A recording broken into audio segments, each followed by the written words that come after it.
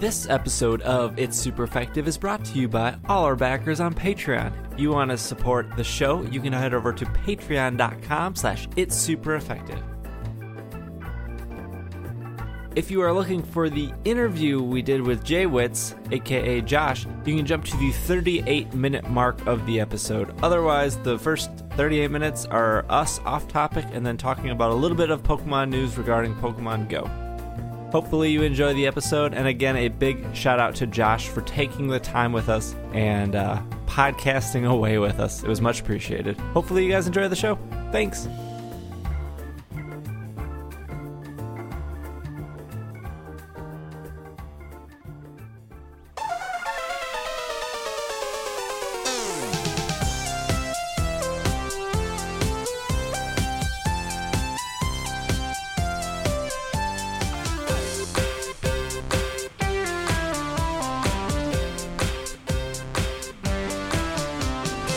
What's up, everyone? Welcome to the 210th episode of the Pokemon Podcast. I am your host, SBJ, and with me today I have Will. And I'm full of energy. I was not just napping at all. No Travis, but we do have a guest in the second half of the episode. I will spoil it now. Actually, you'll see in the title. So we have TheJWittz on. Josh, who runs an extremely popular YouTube channel, 1.4 million subscribers, and does a lot of things with Twitch. Josh was also on the Pokemon 20th anniversary live stream, where you saw him throughout most of that stream. I think almost all of it. But we episode set up a little differently because we actually already recorded the interview this morning, and now Will and I are here to give you the front and back of the episode, as they say.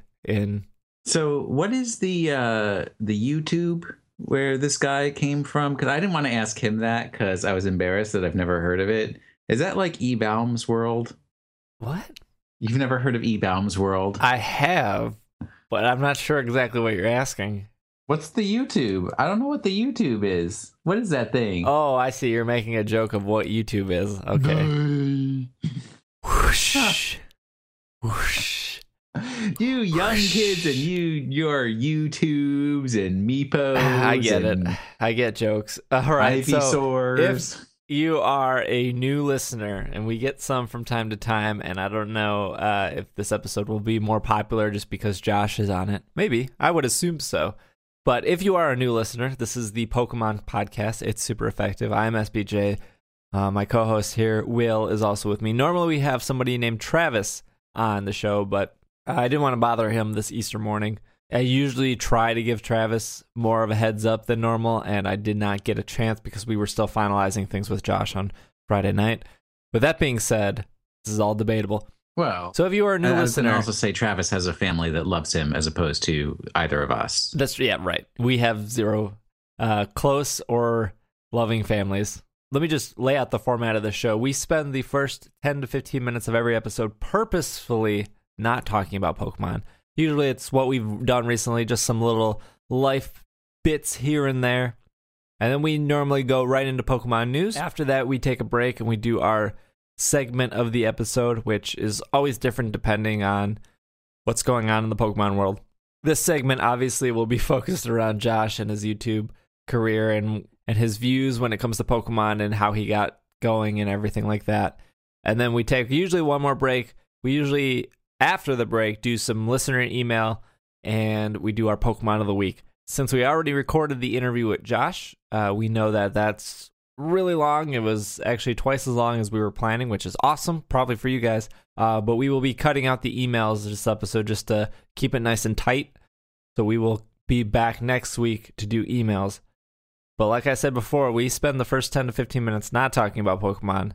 So now that that's out of the way, Will, how was your weekend? It's been pretty good. So I had Friday off for the holiday because it's Easter weekend, and Friday was Good Friday, and I work for a Catholic organization, so they gave us Friday off. And yesterday I went out to Annapolis to see my BFF Joe and play some games at Third Eye Games out there, and got introduced to Dice Masters. Have you ever played Dice Masters before? No, I remember when it was extremely popular when it came out. It was all over the Reddits, as the kids call the r/board games. Yeah, it was very, very popular. I know it was sold out at the 2 game stores I went to, and the eBay game was very high for specific cards and dice.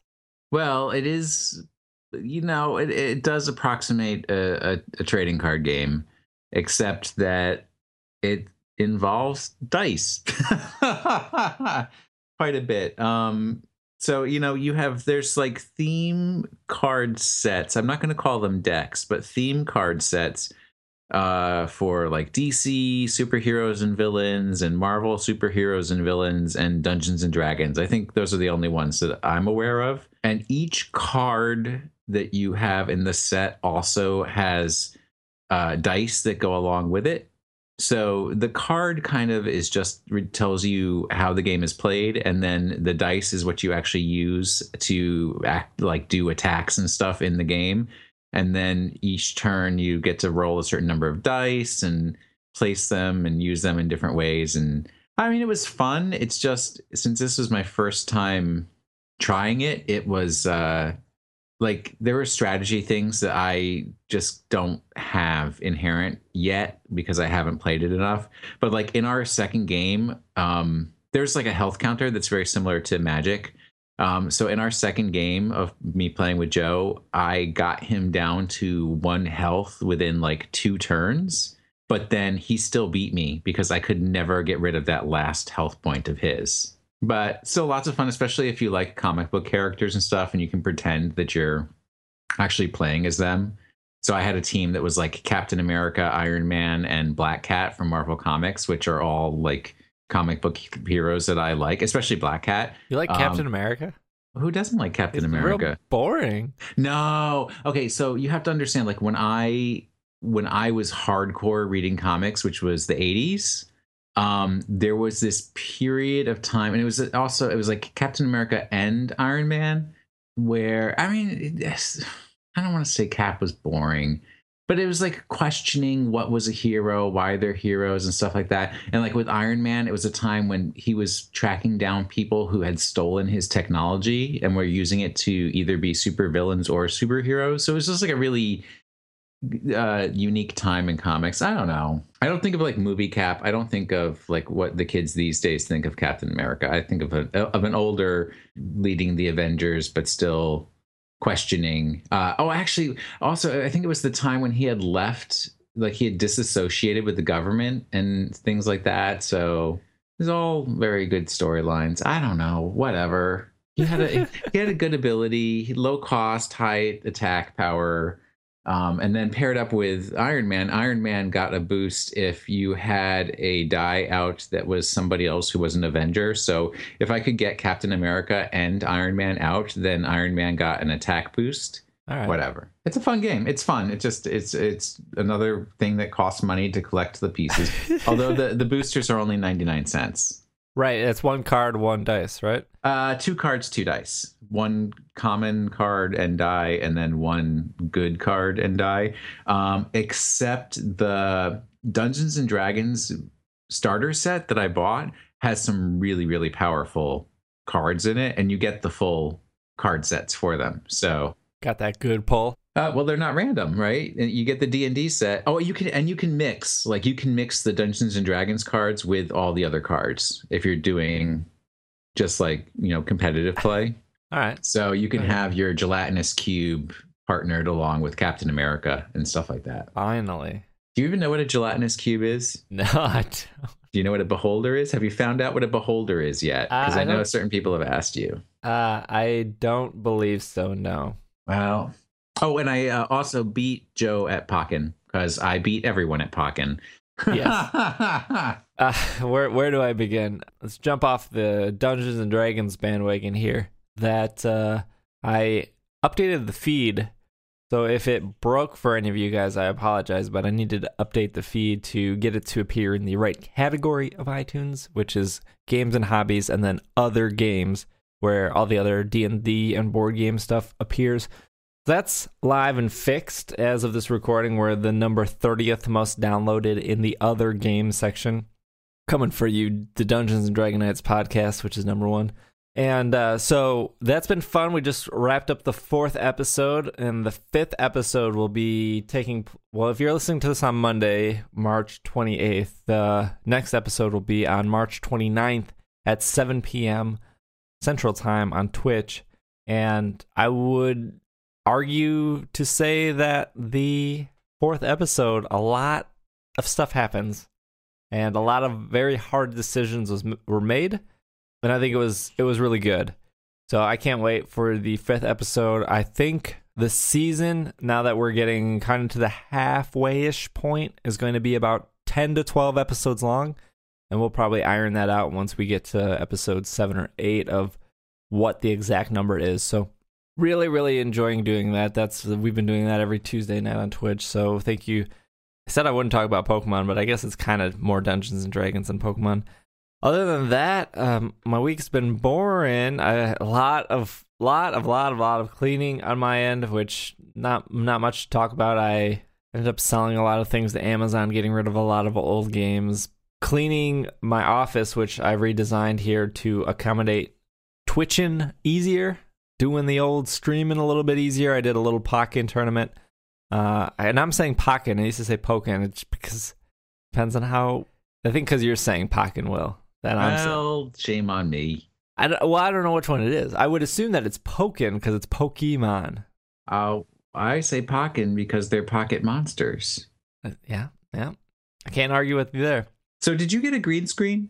I did, yeah. I went out on Amazon. There's so many different types of green screens and stupid stuff like that. I ended up buying like an $18 green. I mean, it's just a giant green cloth. I ended up buying one of those it was like $20, and then I bought some stands for it. And I think the hardest part was just getting lighting, because once you put a giant screen up, all of a sudden you're blocking. Because I have like you've been in my place. I have like track lighting above, 5 LED lights that aim. So once I put the green screen up, like the room just got significantly darker because where those lights were aiming are now blocked by the green screen. And it's not like you can aim it over because the green screen, at least mine it's set up to be about 5-6 feet tall. And so I ended up going to Home Depot later that night and bought some different kind of lighting. And I think if you ended up watching, I streamed Pokken Tournament on Thursday, and that was pretty much 90% set up of with the lighting I bought in the green screen. And I think it looked all right. Oh, yeah. No, you look great. Absolutely. Very clear. Oh, thank you. I'm still working to fix the voice issue. And I was actually talking with Micah, and he said, just actually record yourself and then fix it and then go live. And I was like, oh, that makes sense. Because before, like on my screen, because I'm looking at 3 different screens. I'm looking at the OBS screen. But it doesn't matter. I just gotta fix that. So I don't know if I'll do more of that. I think I do plan on streaming Pokken every Thursday night, but I don't know. Like I kind of want to try to get a little bit better at it, and so I don't know if I want to stream me just like going through matches and getting better. And you know what's So I have 2 questions for you. What happened to you in your childhood that has made you hate money so much that you're constantly getting rid of it? What do you mean by getting rid of money? You're like, I had to get a green screen and stands and there's lights, and I'm like, I can just see the money flying out of your hands. You're just buying all this stuff. Well, let's. So I got the Elgato Game Capture HD 60 or whatever it's called. Oh, another expenditure. So that I actually had a bunch of Best Buy gift cards that I had from Christmas that I just haven't spent. So I went to Best Buy, price matched it on Amazon, picked that up. Wait, Best Buy sells capture cards? Well, the Elgato is just like a little box that you HDMI into and then you HDMI out of. And then there's a USB part of it that goes into the back of your computer. And nice. I think most of our listeners probably know that I am on a Mac, not a PC. So I'm very limited in what I can actually get. And I have no interest in building a PC or going down that route. So I got the capture card. I had an Elgato probably 2 years ago, the older version, when I wanted to try to stream Mario Kart. And I didn't like it. So I bought this with the intent of, well, I have Pokken Tournament early because I got a review copy. I want to stream a little bit of it. And, if the capture card doesn't work that well, whatever. It's just easy return at Best Buy. It ended up working way better than I thought. And so I decided to keep it. And then the green screen stuff, that was a little bit of the leftover Patreon money that I had for the month that I used for that. And again, it wasn't that expensive. I think the stands to hold the green screen up were like $30. The green screen itself was $20. And then the lights that I got 3 different lights, and they were $10 a piece, plus $10 for 4 bulbs. So really, I set everything up for under $100. But it does make you think, like, it's not very cheap to, like, $100. Yeah, I guess. Well, $200 if you count the... Kind of expensive to get into. Yeah, or the background template that you have, the everything that you've already set up in Twitch and all the work that went into that. Now we're up to $500, $600, and your years of podcasting experience that have actually caused people to want to watch you on Twitch. Priceless. Yeah, it's different. It's definitely different being live and doing that kind of stuff. I mean, I like podcasting just because I feel more comfortable with it, maybe because there's not a camera pointing at me. But I've also been podcasting for like 6 years, so besides like replacing a microphone or like editing software or doing stuff in post, it's kind of been the same. It just a couple of things change here or there. Now when you're going to like video with a green screen, that gets a little different. And like you said, I kind of already had half of the equation prior to doing that half. I don't know, it's fun. It's fun to play with the community and stuff. But yeah, that's kind of been my week. It's been very, very busy. I haven't gotten really any other video game time in. I have been playing Clash Royale, which I think is really good. I was a little hesitant. So Clash Royale is an iOS game from the people who make Clash of Clans. And I was a little hesitant to download it or to play it because I know what Clash of Clans does to people. I know that it's very microtransaction heavy, but I forgot what I was doing. I was waiting for something to happen where I was in a situation where I only had my iPhone, and I was like, I've gone through Twitter a million times. I've gone through Instagram. I'm all caught up. So I downloaded it, and I really, really like it. I like it a lot, and some say it's like a tower defense game. I would say it's like a tower offense game where you have a deck of cards. So maybe this will wet your whistle, Will. Not gonna happen. You have a deck of cards. So your deck is 8 cards, and you have these little units that they all cost something. So just like, I don't know, it's all real time. So you have a little elixir gauge, and every second it fills up. And you can have max 10 elixir, and then you can play a card for like 2 elixir, and it drains that, and then the little units spawn on the map, and they start marching towards the other person's tower, and your goal is to take out their 3 towers before I think it's a 2-minute timer. It's a 2 or 3 minute timer, and then if there's a tie, if you both take out 1 tower, it adds another 60 seconds and doubles the elixir, so you can just speed up, and that's pretty much the game. It's real simple. There are microtransactions. There's a lot of things on timer. So when you win a match, you get a chest, and usually you have to wait 4 hours for that chest to open. When the chest opens, you get more cards, and you can level up your cards. And sometimes you can get a gold chest, which is an 8-hour chest, which I always do before I go to bed. It makes the most sense. But yeah, it's really cool. There's a Pokemon podcast clan, just PKMNcast. There's like 25 people in the clan right now, and everyone's super nice, super friendly, because when you're in a clan, you can trade cards. So like, hey, I need more giant cards, because my deck focuses around a giant, so you can there's a little button to like ask which card you need, and then people can donate cards to you, and then the people who donate get like extra gold and stuff for just donating. So everyone benefits from card trading, which is really awesome. It's really fun. Not gonna do it, but if anybody knows anything about the card game Ophidian 2350 or 2350. Hit me up. I want to learn about that game a little more before I spend $10 for a starter deck. Thanks. All right, well, let's jump into some news here. First bit of news. We haven't talked about Pokemon Symphonic Evolutions in a while. I feel like I'm letting everyone down. Are they still touring? They're still touring. They added another date here to their schedule. We have 6 dates of some upcoming stuff. So on June 14th, they're going to be at the Microsoft Theater in Los Angeles, California. On July 10th, they're going to be at the Man in Philadelphia. On March 4th, 2017, I want to point out, they're going to be at Salt Lake City, Utah at the Abravel Hall. Sure, that sounds like I slaughtered it. So March 4th, 2017 for Salt Lake City. Powell Hall in St. Louis, Missouri. They're going to be there the 14th of May and the 15th of May. So one of these back-to-back concerts. On Saturday, it's going to be at 7 p.m. On Sunday, it's going to be at 2 p.m. May 14th. Is that a regionals? No, because St. Louis regionals is winter.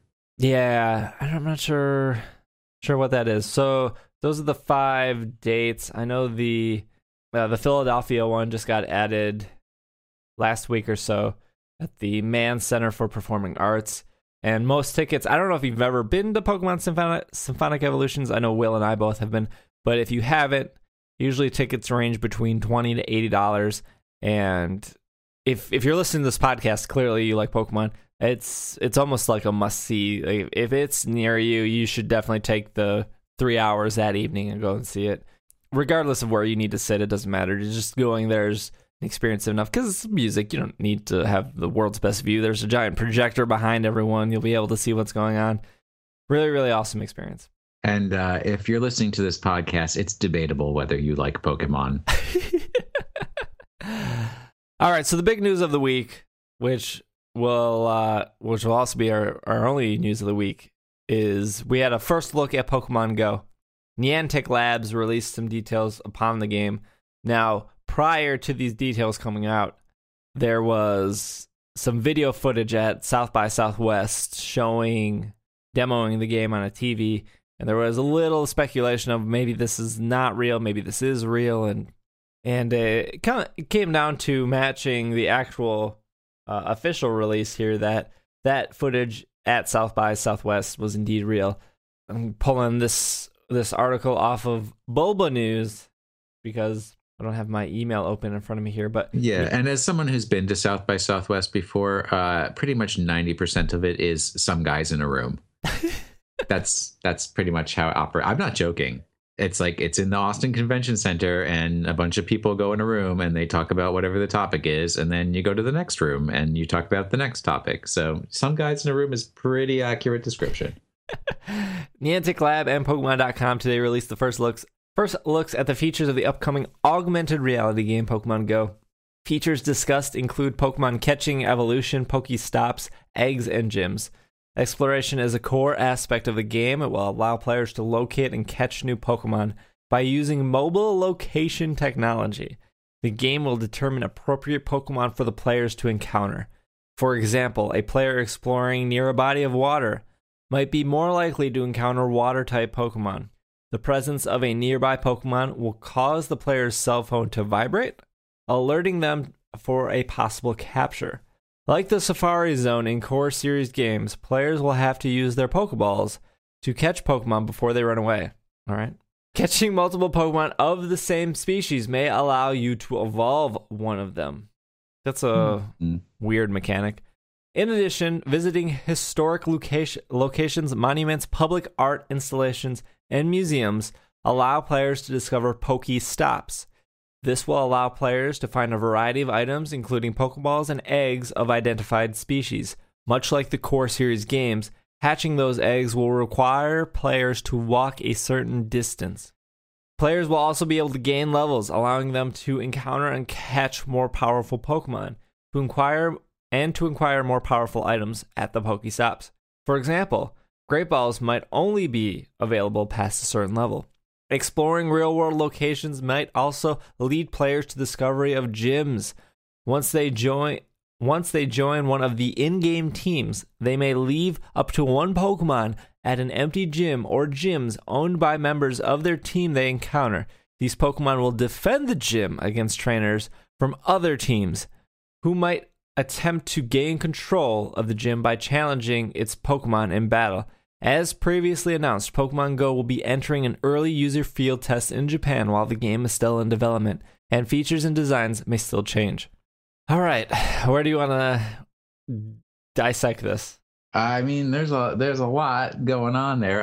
I think I'm gonna benefit from the Pokestops because I can't like walk 10 feet without passing by some sort of monument or other. So everybody comes shopping at my house in the DC area. Yeah, I think I'll benefit a bit from the Pokestops as well, just being near Milwaukee and them having the Art Museum and the Milwaukee Public Museum and the Children's Museum and the Discovery World, and then all the monuments that go across the beach. I don't know how specific that's going to be, but I would assume at least the bigger places will have something of the sort. Yeah, and I guess it's kind of like the stores in regular Pokemon, like the higher your level, you can get better stuff out of the stores as time goes on. So that will be interesting. I know that some people were concerned that the actual Pokeballs and being able to get better Pokeballs would be a microtransaction.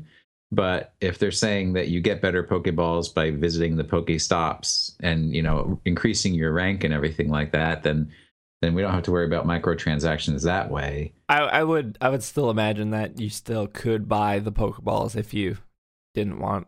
If you didn't want to put it in the effort. Like if I'm in a situation where I see a Mewtwo and I only have Pokeballs and Great Balls and I waste all those, I'm sure there will be an option for like a Master Ball. And I'm not saying that that's the scenario because I think they said like legendary Pokemon, you would need a group of people. I'm just saying that was the first rare Pokemon I thought of. Yeah. The thing I want to focus on here is the gyms. It looks like as battling goes, you leave a Pokemon at a gym to defend it, and everything is auto battle, which wouldn't surprise me because in Ingress, the first augmented reality game that Niantic made, the whole premise of that was holding down specific locations, whether that would be a monument or just a popular zone, and then it came down to, was it just red and blue team or was it red, blue, and green team? I can't remember if they had 3 teams or 2 teams. There's only 2 teams. In Ingress, yeah. Before you could even do anything in Ingress, you had to pick a team, whether that's red or blue. And then once you join that, then it shows you the area around you. So if you pick red and all of a sudden you're surrounded by a bunch of blue, it's like, well, unless there's another bunch of other red people around, like with me that can help me, I can't take any of these areas over. And that was the big thing in Ingress is if something was held down by blue and you were red, you would need a bunch of red people to get together at the kind of around the same time to push on that blue to take it over. And if blue was aware of that or they were defending it well enough, it still wouldn't have mattered because you would need to outnumber them. So I don't know. So when they're explaining the gyms, like that just seems like the same exact thing Ingress did. They're just giving it a name. They're just saying gyms. And instead of you leaving your mark there, you're just leaving a Pokemon there. So I can't imagine it's going to be much different than that. And it sounds like to me, it sounds like these Pokemon are going to be auto battling, and maybe there's some type advantages where maybe everyone left water Pokemon, and then all of a sudden a group of yellow team came in with a bunch of electric Pokemon, and they could take over that gym easier. It just sounds to me that this is still set up exactly like Ingress was, and this is all going to be auto battling. Very similar sounding, yeah. And I'm not saying auto battling is bad. I mean, I don't want a mobile game to annoy me every hour. Cool, let me know if there's new Pokemon in the area. Let me know if like I'm at a location where I get stuff. I don't need to know 100% of every single thing going on. So for this to be auto battling is almost kind of a relief of like, this is not a main series Pokemon game. It's not advertised. I mean, it's advertised as like almost like a supplement, like something you can do between your main series Pokemon game.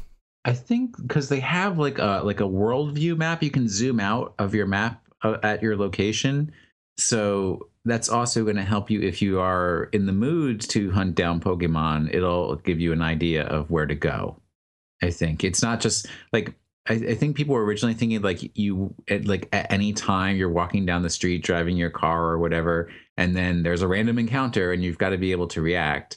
I think there's going to be some functionality in there where you can look at the world map and decide, hey, I want to take a walk, and I guess that's where I'll go because it looks like there's some activity over there. So you can have a little more control over your experience that way as well. Yeah. The catching the same Pokemon to level up or to make a Pokemon evolve, I think is really weird. Yeah, but I mean, in side games, there's always weird stuff about evolving Pokemon. And I mean, right, in Pokemon Rumble, you don't evolve Pokemon at all. You've got to catch every evolution separately. In Pokemon Shuffle, you don't evolve them at all. I mean, there's Mega Evolution, but yeah. So, you know, it's not canon. So whatever, they can do whatever they want. Yeah, and so far we've only seen Generation 1 Pokemon in any screenshots or previews. Even at the video of South by Southwest, it was an Ivysaur. And they did use a Master Ball in the Ivysaur, which just confirmed that there are indeed Master Balls in the game. There's also in the video an Ultra Ball and I think a Great Ball. Yep. So they've got a range of balls to choose from. All the balls you need in Pokemon Go. I'm still fairly confident that this game is only going to launch with Generation 1. I'm very, very confident that that's going to be the case. Yeah, I think you're right. It looks like there's a crystals currency. So there is something to support microtransactions. I would assume that if you need to buy like a Pokeball in the game, you use your money to buy the crystals and the crystals buy the Pokeball. I guess there was this big study recently that if you use your money to buy an in-game currency and use that in-game currency to buy other things, it makes it easier for people to spend more money because they're not thinking directly where their money is going. I mean, obviously, if you sit there and you plan it out and you think about it, you understand the system, but clearly putting an in-game currency to buy stuff in-game results in more money being spent. Yeah, because people don't think of it as money, right? It's crystals. It's not dollars. So I can spend as many crystals as I want. Also, if you were to spend real money to buy crystals, and there's also a different way to get crystals, it kind of blends that a bit to back up Will's point of like, well, I'm not spending money anymore. I'm spending crystals. But that's a whole other topic for a whole other time. But I would assume that Pokemon Go is coming sooner than later since we're getting this footage now. It's in somewhat open beta in Japan, from my understanding, or about to be. Yeah. So if they're pushing beta, they're probably on the success path to getting it to launch. And I would say also on some of the feedback that I've heard from lots of people about, oh, after what I've seen, I'm not interested anymore. Blah blah. Pokemon Go is gonna suck. Blah, just like I said. Blah. This is release 1. It's a game that can evolve over time. They can make changes based on people's experiences, on what they're enjoying in the first release and what they're not enjoying in the first release. So don't give up on things just because the initial reveal is not 100% everything that you had hoped and dreamed of. You know what's funny is I also saw a lot of people going, oh, I'm no longer interested in Pokemon Go. And like what I've seen so far is exactly what I expected it to be. Like nothing has, like everything I've seen, I go, yep, that's what I thought 4 or 5 months ago or whenever this was announced. Like, this is exactly what I assumed it was going to be, just based off Ingress. Like, if people are disappointed, like, we stressed on the show over and over that this will probably be very similar to Ingress. And if you're curious, you should go play Ingress. Because Ingress, like I've stated, is you either like Ingress or you don't. There's no one's casually playing Ingress. No one's logging in maybe once a week to play Ingress. You're either logging in every day or you're not. Well, I'm still 100% on Pokemon Go, and I've never played Ingress, so I'm psyched. I'm ready for this game to get here. Yeah, I'm gonna play it, but like I said, nothing to this point has surprised me. It's exactly what I thought it was going to be. So I didn't have overly high expectations. I know a lot of people did, and I tried to lower those expectations. And I what was it? I compared it to like Red Steel. When people were like, oh, I can't wait to play this online, blah, blah, blah. I was like, where are you getting these expectations from? This is just a launch Wii game that was really bad and didn't have anything. Getting off tangent. You're on the tangent. You're not getting off it at all. I'm all about the tangent. There you go. Well, that was really the big thing that came out of last week. The other bit of news we have, which isn't really that much news. It's news for news.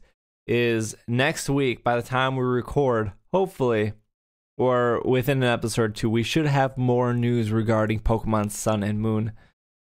It is been brought to my attention that there will be some Pokemon Sun and Moon news on, I forget what the TV show is called, some show in Japan. Poke-Chin or something like that. Like Pokemon House, I think is what it translates as.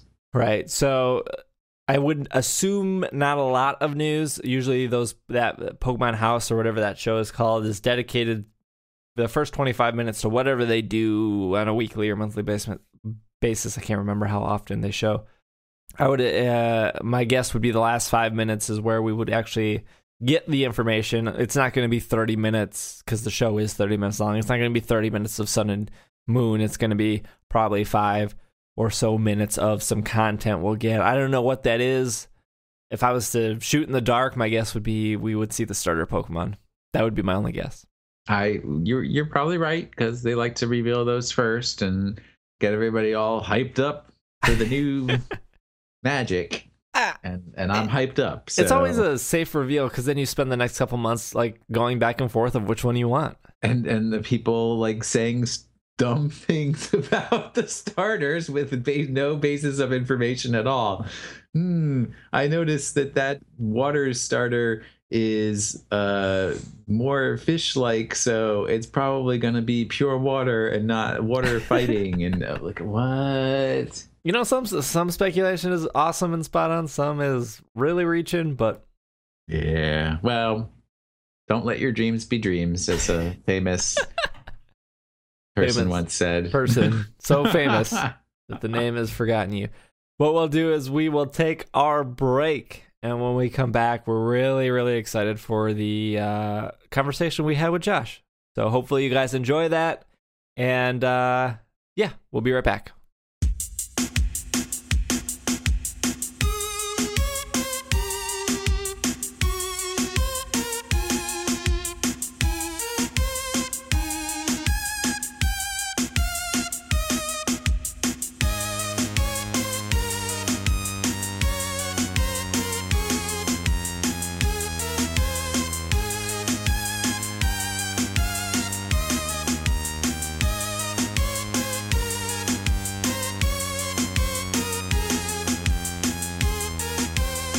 And we are back from our break with our very special guest today. We have Josh coming from us, also known on the internet as TheJWittz, YouTube creator and Pokemon lover.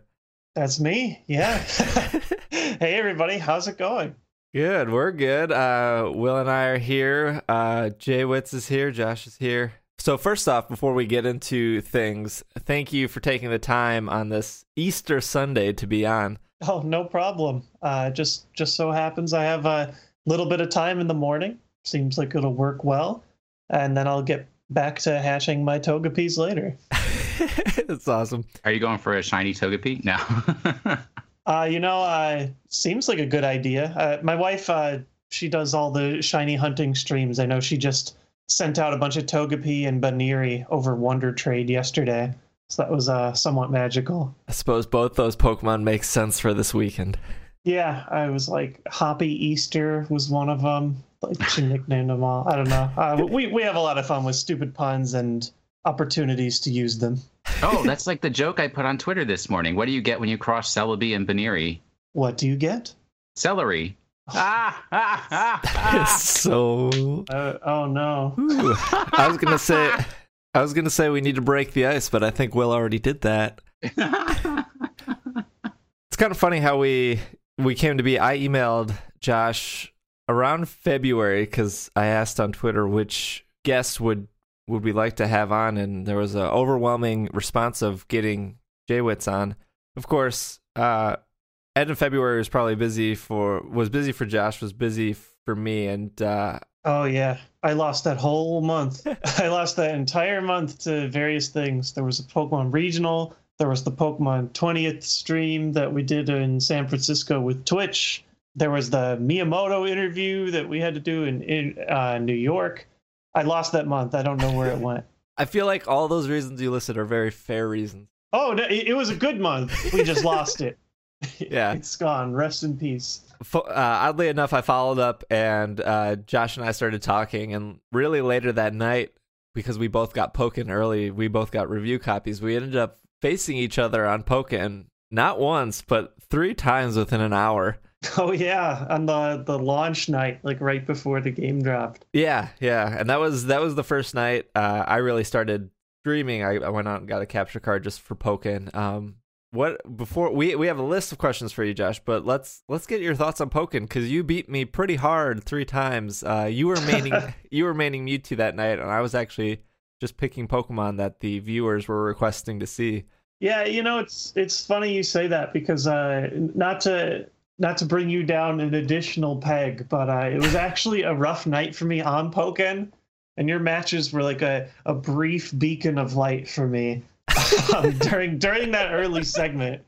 A big problem with Pokken and the review copies is I was in a really weird spot where I was able to play through as much as I could for the review. I probably logged in around 20, 30 hours or so to get my review together, but a large majority of that was spent sunk deep into the game's absolutely massive, and not necessarily in a good way, but massive single player, like all the leagues, going through all the way up through Iron League. You have to play like over 100 total games just to clear and unlock everything. So I only got a little bit of time to play online. A lot of the people that did have review copies, and a lot of them didn't even necessarily make reviews, but they were preparing other forms of content. They only played online. So it took me a while to get used to playing real people, I guess. And I was getting bodied pretty hard until finally the game released and all the new players came in. And then the tables had turned a little bit. So I appreciate the couple of wins you were able to spare me during this stream. Yeah, and don't worry too much. Steve is actually terrible at Pokken, because I beat him literally the second time I played at all.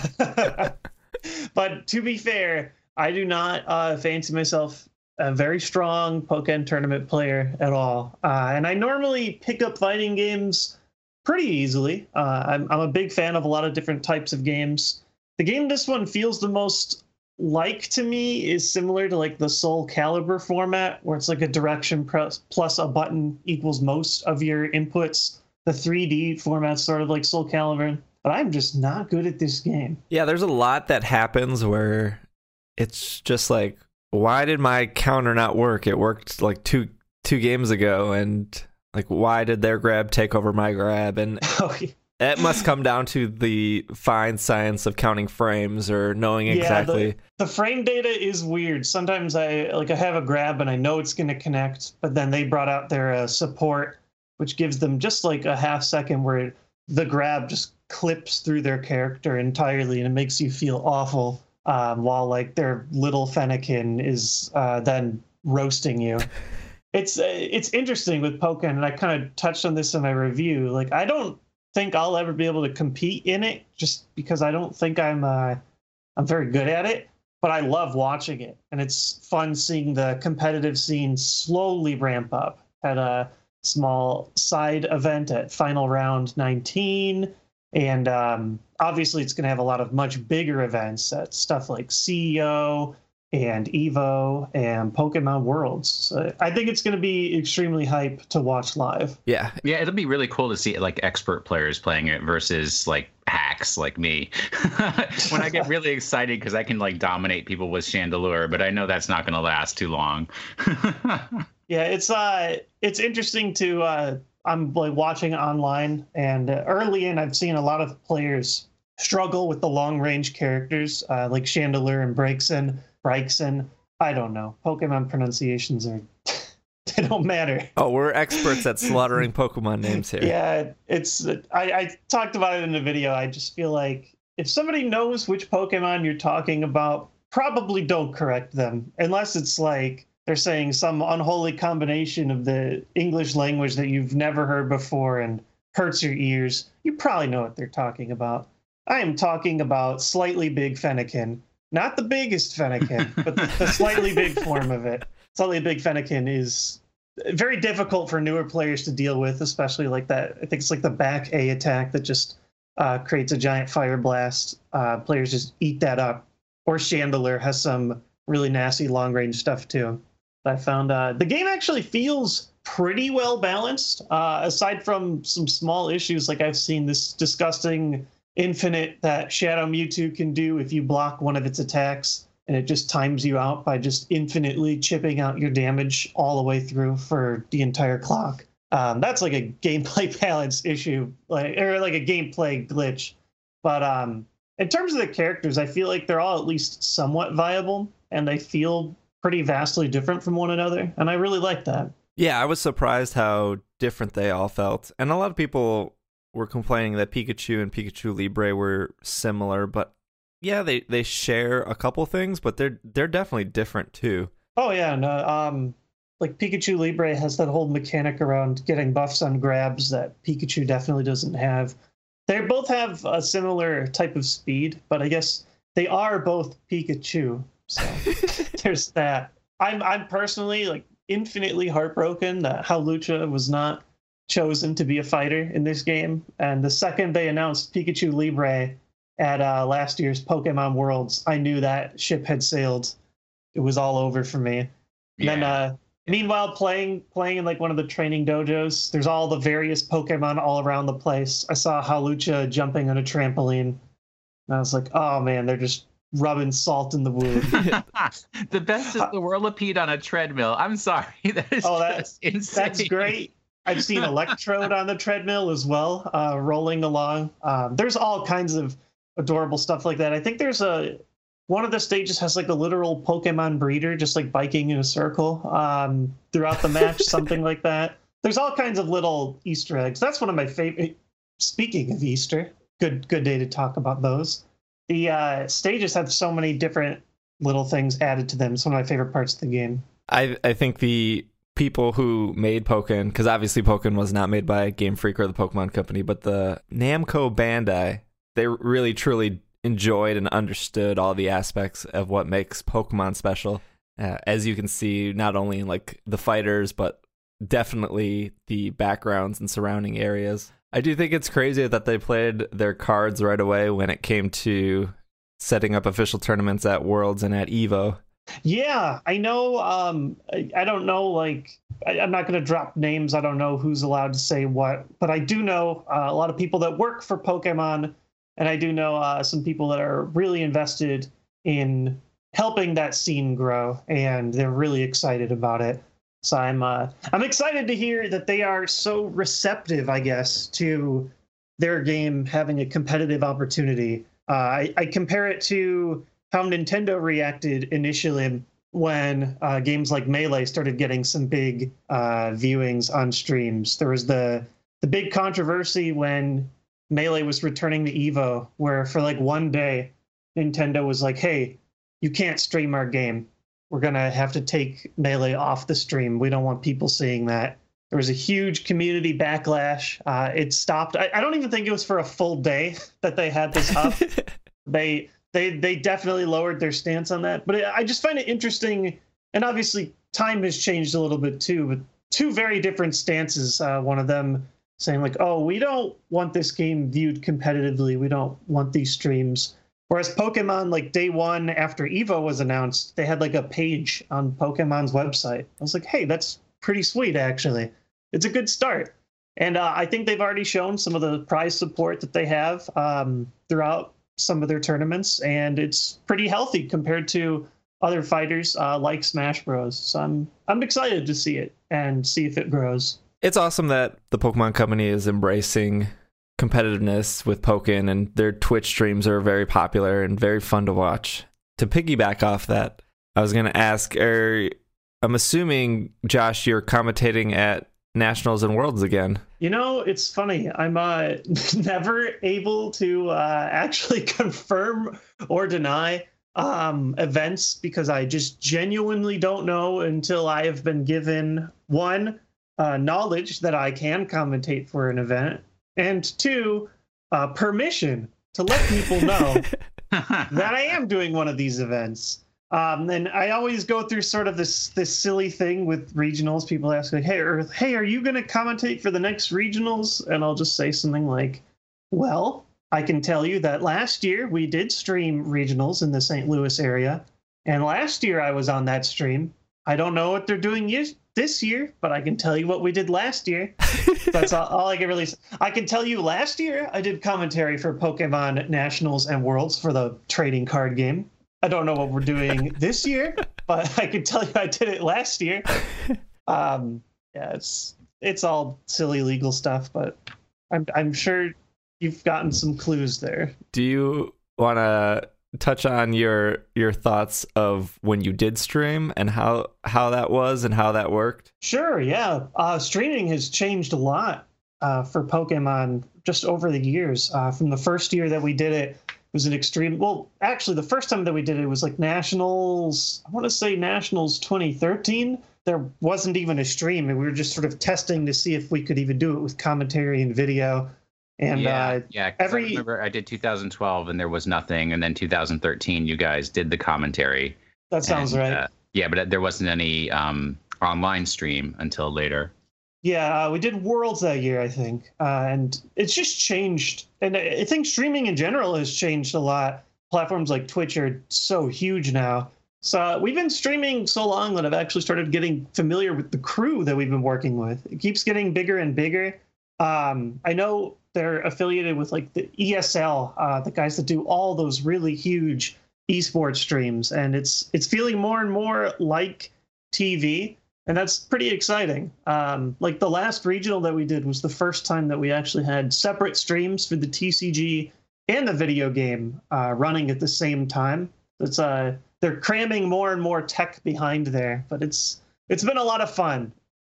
For the longest time, ever since I started making YouTube videos, I've wanted to see live Pokemon tournaments, and now everybody can at a professional level. And I just think it's been a blast. Not to jump around a bit, but your YouTube page was created on October 13th, 2009. So what are we at here? seven years of YouTube videos? Is that right? Yeah, I guess it would be the 7th year when we hit. Technically, I know the first video went up in November, so it wasn't long after that page was created. But yeah, my God, 7 years. And that I know of definitely a few people in YouTube that have been around longer than that. But it's funny because a lot of the big faces that I know in Pokemon now are a lot younger than that. I just saw, like, I think it was Shady Penguin just tweeted, he was like 3 years on YouTube. And I was like, oh my God, 3 years.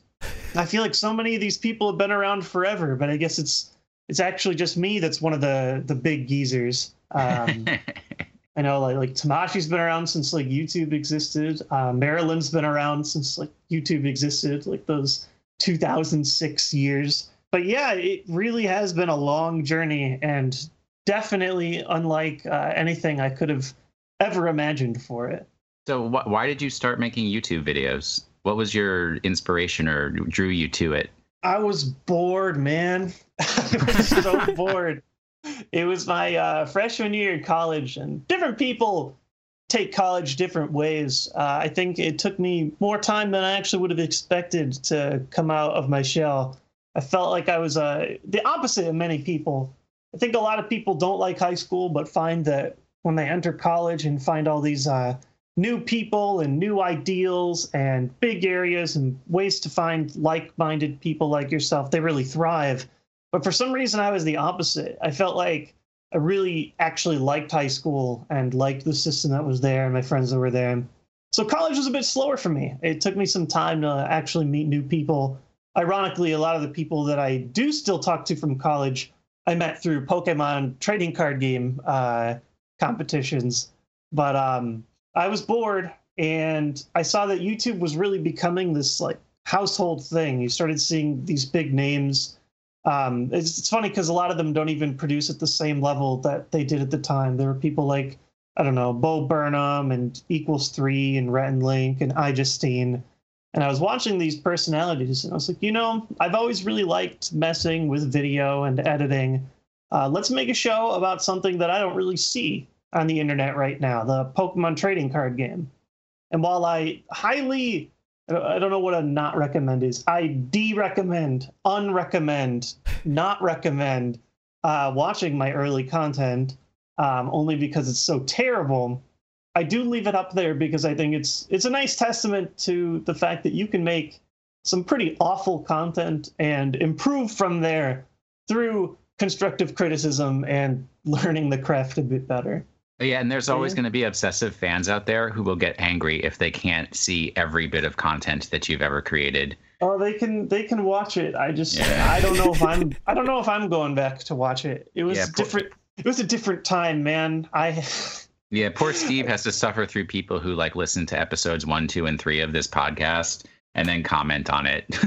Oh man, I would easily say the first 30 to 40 episodes are pretty terrible. And it was funny because somebody tweeted at me that they were like, I try to remind everyone on Saturday to catch up because new episodes come out on Monday, or my goal is to get them out on Monday.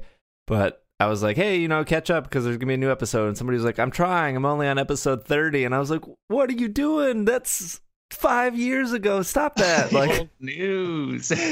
No, you're watching the bad ones. Yeah. And also discussions about black and white Pokemon. Oh, that's fine. Yeah, I was going through my old videos and I saw one of them where I was talking about like the announcement of the 5th generation.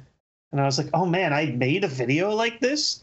Like I very distinctly remember the announcement of X and Y, which is approaching 3 years now, which is kind of scary to think about how fast things are going. But I couldn't believe that I was talking about black and white. No, I remember distinctly remember the video that was released for Black and White 2 because they kind of did like an anime. Oh, that was awesome. That was so good. That was the anime that everyone wants to be the anime. And they kind of did that. They made an amazing little thing with the playthrough of the Pokemon, I guess like the Red and Green games. The why can't I think of the name of it? Was Pokemon Origins. Origins. I kept wanting to call it Pokemon Generations, and I was like, no, that's the thing that they're doing now. Yeah, Pokemon Origins was a lot of fun. But I know you're talking about that Black 2, White 2 intro anime trailer was like so wicked. So, what did you go to college for? Was it video production? Originally it was advertising, and we slowly morphed that. It was within the same, like the College of Media is what it was called at U of I. We morphed that into media and cinema studies. So it wasn't necessarily video to begin with, but we slowly got there. That's cool. So there's lots of kids these days who want to start producing online media content and stuff like that. So we get a lot of questions about, what can I do? How can I get into it? What's the starting point? What advice would you have for like I don't want to say kids today, let's say people today who might want to start doing YouTube or Twitch streams? I mean, I'll start you off with one thing you don't have to say, which is don't do Minecraft because everybody's doing Minecraft. Well, you know what's funny? At the end of the day, it depends on what you want to get out of video creation, but I would never go into it expecting to become huge. Certainly hope for it. I'm sure lots of people hope for it, but I think if you make that an expectation, it's easy to get frustrated, especially in the early stages when you're slowly building up your channel. But a fun fact, actually, speaking of Minecraft, I know the Diamond Minecart is one of the largest Minecraft tubers, now just YouTubers in general. And he started, like I did, making Pokemon trading card game content on a completely different channel called like Pokemon Dan Level 45 or something like that. So I guess the lesson from there is the content that you make when you first start making videos can always change into something else if you're more passionate about something else. Even for me, I started making Pokemon trading card game videos, talking about like dedicated strategy and tournament reports and stuff. But I found myself most passionate about talking about video game lore. So we were able to change that.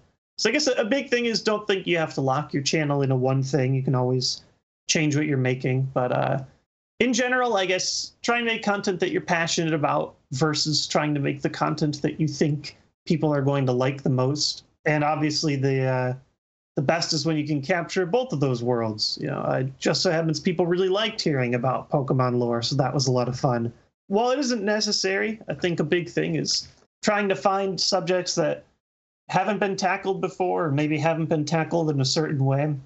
YouTube is so much different now than it was in like the 2010s, where it's really hard to find new stuff because a lot has been covered. So anytime you can share something unique, I think people really like to see it. Sure. Sure. Just the other day on YouTube, I saw something that I'd never seen before in my life. It was a guy talking about a very in-depth tutorial on how to beat a Super Mario 64 level by like only holding down the A button once.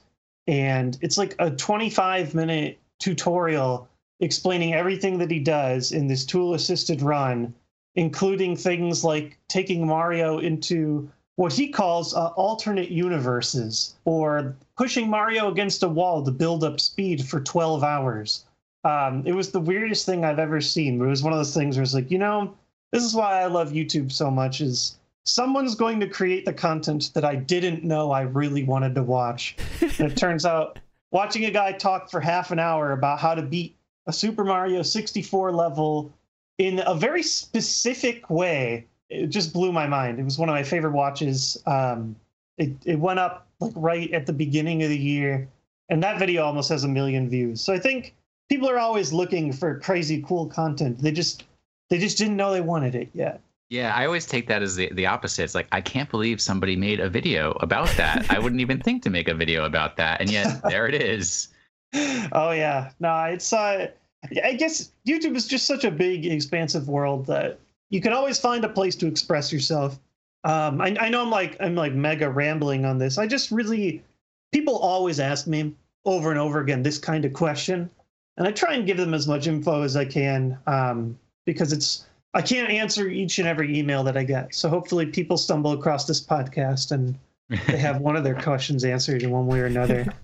But I think no, I was going to say, so you don't be afraid to evolve over time, as your interests and passions change, and kind of just like, I don't know what the other half I would say, how I would describe what you were saying.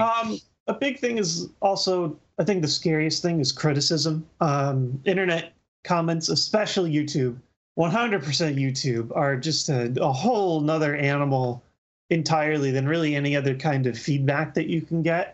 I would say, if you are looking to improve, if you aren't fully satisfied with the content that you're making, very cautiously read the comments and try and not take them at face value, but maybe try and get the message out of the comments. Someone might say something really nasty and awful, but maybe deep down in there's like a small truth that can help you improve on your videos.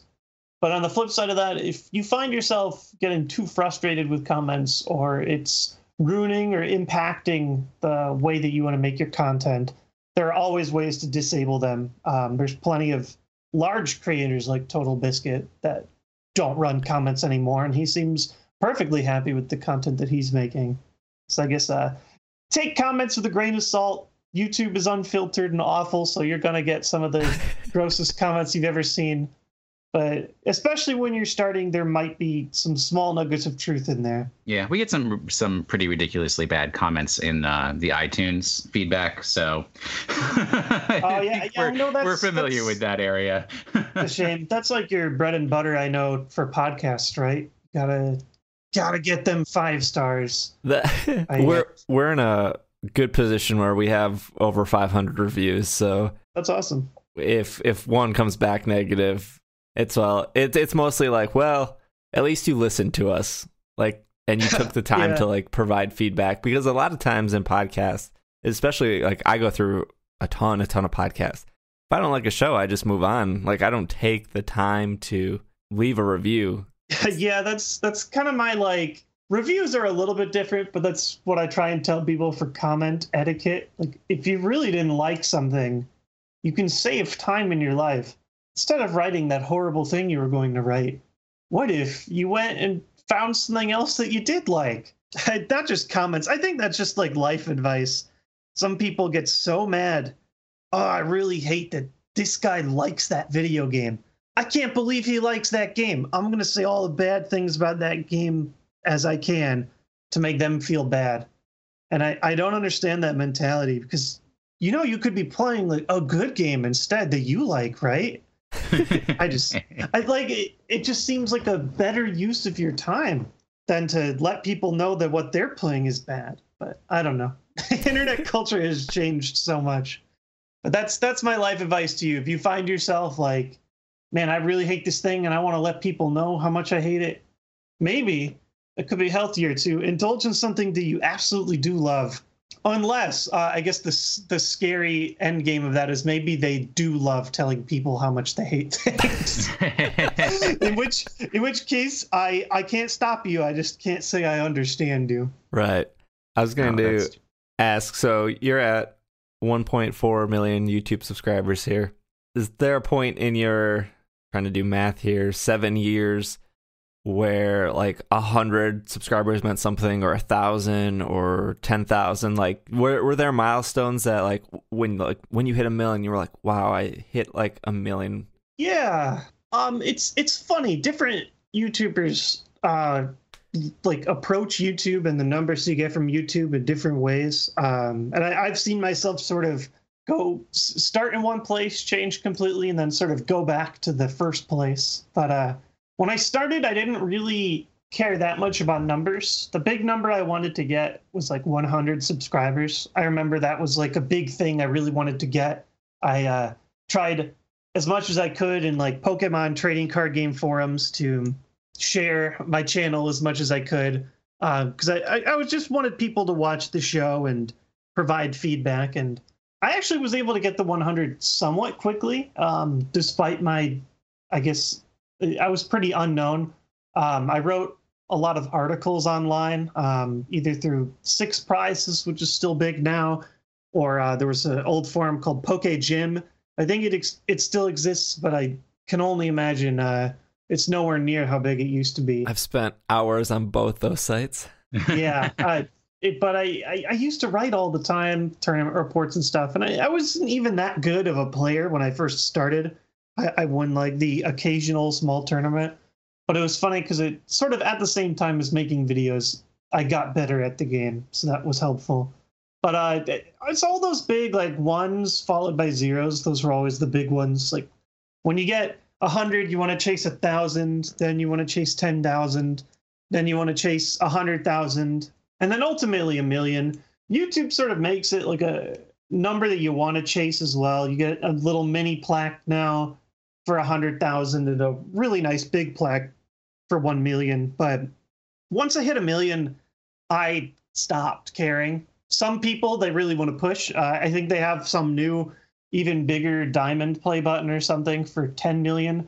But once I hit 1 million, I was like, this is as big as I ever could have dreamed. I remember when I was first watching YouTube, 1 million subscribers was like the biggest channel on YouTube, which is crazy. Like that is how much it's changed.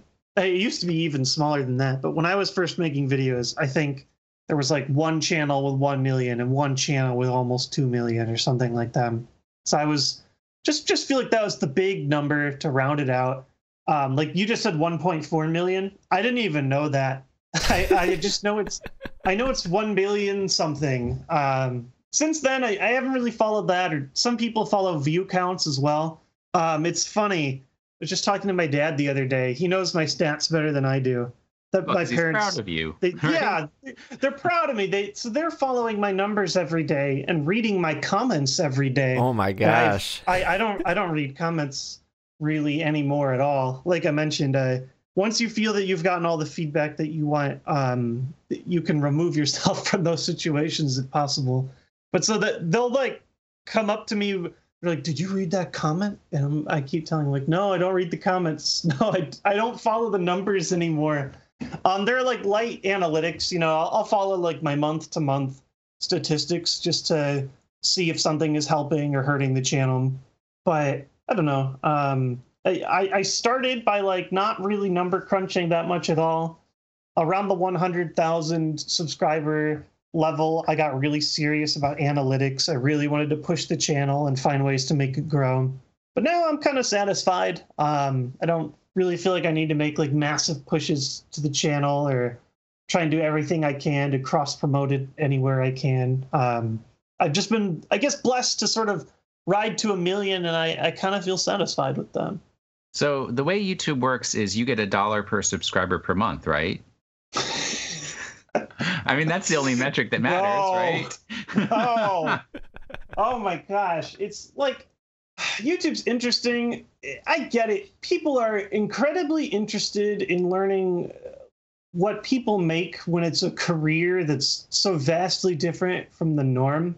But I do get tired of people. They ask me like what I make, like money wise. And I think to myself, like, man, if I was talking with like my friends, I just don't have those conversations unless it's a real like intimate friend, you know. I just don't normally be like, yeah, so what are you making? You know, what's your year-to-year salary? I get that question so many times in public events, and I just, you know, I try and give a generic answer just because people want numbers and I don't like giving numbers. Well, one, because it's not what you think it is. No, it is not $1 per dollar per any of those. Per month. I Yes. can tell you, we have 1 million subscribers. You can take all my YouTube years and all my views and earnings, even take all my ad earnings, combine all those together, and that number is not $1 million. So make of that what you will. It certainly is helpful. You know, I tell people I'm able to provide, and we are renting a home, and we can enjoy ourselves in day-to-day activities. But I don't consider myself to be quote unquote rich. You know, I'm not Donald Trump rich, but compared to well, that's actually a discussion for another time, whether you think he has money or not. But I was going to ask that. I would imagine that as a big YouTube star, people are like, "Well, how much do you make? How much do you make?" Especially after PewDiePie came out with, you know, his article, and that whole thing went down. But I think, oh, did he? I don't see. This is how like out of the game I am. I've seen 1 million articles of people guessing what people make. I see those all the time. Top 10 earning YouTubers. Can you believe what Phil DeFranco's making? There's a website called like Social Blade that a lot of people popularly cite. Social Blade says I make like between like $5,000 and $500,000 a year. like some vast estimate. I think it's become slightly more realistic since. But I guess I'll tell people I am somewhere within Social Blade's estimate. Last time I looked at it. Sorry, but what did PewDiePie say? I actually don't even know. I can't remember the number, but that made me think of like people trying to guess wrestlers' pay salaries, and you always see like, oh, I think John Cena makes $2 million a year, but the Big Show only makes. Anyways. No, yeah, people are curious, but I think there's a level where it's like beyond curiosity and more just feels kind of invasive. Well, I think ultimately they want to know, like people want to know if they could make making videos a career, right? But the actual secret is you make videos because it's something you want to do for yourself and something you enjoy doing, and then hopefully a career comes out of it. Absolutely. Yeah, it's especially difficult. I get people all the time saying like, hey, it's either someone saying, hey, I want to do this for the rest of my life, or parents will come to me. They're like, my son wants to be a professional YouTuber, a professional streamer. Do you have any advice? And I always say, like, you can't go into it thinking that it's going to be your job. I've seen so many people become disappointed, even successful creators disappointed because they couldn't reach some kind of goal in their mind or to self-sustain. Simply being able to self-sustain by making creative content, by just, you know, like being able to pay rent and pay insurance and pay food and live day to day. That's a big privilege that I don't even think a lot of creators have. It's just the truth of it. And so a lot of us, you know, you look for other opportunities or advertising deals or whatever it is that you can to keep your passion alive. But it's it has to be a passion almost always. The second it becomes a business, I think it's pretty frustrating, one, just because the numbers aren't what people think they are. And two, the second your passion becomes business, then you start to hate the thing that you loved creating in the first place. It's a fine line, but I'm at least happy to clear that up. Like, no, I'm not rolling in it. As I mentioned, I'm renting a home right now, you know. I drive a Honda Civic that is older than 2005. You know, they're like, that's actually a personal choice. I just have never been a big car person, and I don't like overspending on cars. But I do also understand, like, amidst the entire world, sure, we're extremely fortunate. I think you hit the nail on the head earlier when you said, like, you go into YouTube not as a career but more as a passion. Yeah. I mean, it is a lot of fun.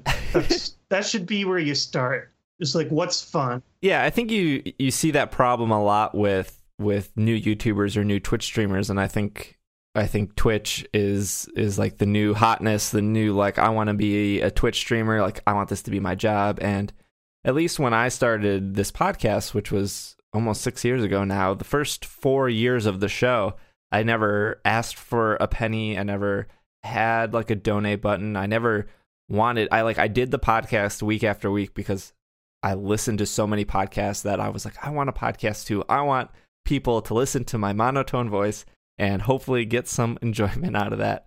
And it wasn't until 4 years in where we were like, hey, let's do a Kickstarter. And then the Kickstarter ended. It was like, well, people are now saying they missed the Kickstarter, so let's do a Patreon. And cool, that's awesome. Like, that's a little extra money that we can put back into the show every month. And that's awesome. And that took 4 years of like consistent content to do. And I think the issue now is, like, you see a Twitch stream that, like, hey, I just started streaming like 6 months ago, and I have a donate button, and I have a affiliate button, and I have this, and I have that, and I have that. And it's like, are you doing this because you want to stream and you love to stream, or are you doing this is because you're trying to make a career? Because I think people confuse the two together quite frequently. Yeah, I've seen Twitch especially, and that's a very interesting topic for me. I'm sure you guys will understand in a little while. I've got all kinds of crazy things happening in my life, but I'll reiterate probably definitely later in this month. So there's a fun little Easter egg for you guys watching that somehow follow me. You'll probably hear some big stuff from me somewhat regarding Twitch. And I mean, I've already been doing like cool stuff with Twitch. Like at Twitch, we did the big Pokemon 20th stream in San Francisco, and that was really crazy. I will say that you looked exhausted at the end of that stream. Okay, there's many reasons for that. I felt bad. I was like, you could just tell that he is ready to go home. There were a lot of last minute changes to get that program to work. I don't really want to go into the details, but I will say I was up until probably 1 a.m. the day before trying to like get everything together for the show. I'm glad that the show ran well. I thought it went great. So there was that. But then my friends and I know you're friends with Kyle Sukovich, who now works for Pokemon. Yep. Funny how that works. He was also part of that. We very unwisely decided to cube draft after we worked on it. That's a type of Pokemon drafting where you create the cards that go into the draft so that you can try and make it a balanced way to draft. Normally, if you're drafting like unopened packs of Pokemon cards, it's a very unbalanced drafting game. So we made this giant drafting game we played, and we probably finished till like 4 a.m. That was our bad. The 1 a.m., not my bad. The 4 a.m. I was going to blame it on Kyle because the last time this time I saw him, we ended up going to like IHOP at 1 o'clock in the morning. And I was like, that dude is always up all night. He's omelets. He's part machine. Just in the way that he functions. It's always very, very like I feel like I'm painting Kyle like he's some stickler. He's not. He's just very reserved in his emotions oftentimes. Oh man, if you play him in the TCG, it is like playing a supercomputer. I don't think I've ever beaten Kyle, and I've played him many times at many tournaments, but like I went into that knowing like I'm playing one of the best. I know Kyle personally. He's a great guy. He's going to beat me. I'm going to have as much fun in this game and try to make Kyle laugh. Yeah, I mean, you can push him enough to where the robot laughs. The robot learned how to love. No, Kyle, he's got a lot more personality than a robot. He was actually my first opponent ever in the Pokemon trading card game. So that was sort of where our long story started. I won, by the way, being like the most garbage game of all time, and I was eating chicken nuggets during the entire game. We always talk about it. It was just such a stupid way to meet somebody. I was so fresh and didn't know what I was doing, but somehow beat like who I didn't even realize was one of the best players. Lost every other game that day. I'm on like 3 levels of tangent now. We're gonna go backwards. We're gonna go piece by piece, and we're gonna finish the moral to all the stories. Moral 1 is Kyle's Cube is incredibly addicting and had us up till 4 a.m. It's a very fun way of playing Pokemon. Going back another level, the other reason I was so tired is they had me scheduled for every single segment of that stream. All the other people got breaks, but for some reason they had me on everything. I actually only toward the end took one self-imposed break when they did Pokemon Rumble for that 8-hour Pokemon 20th stream. So yes, I was tired.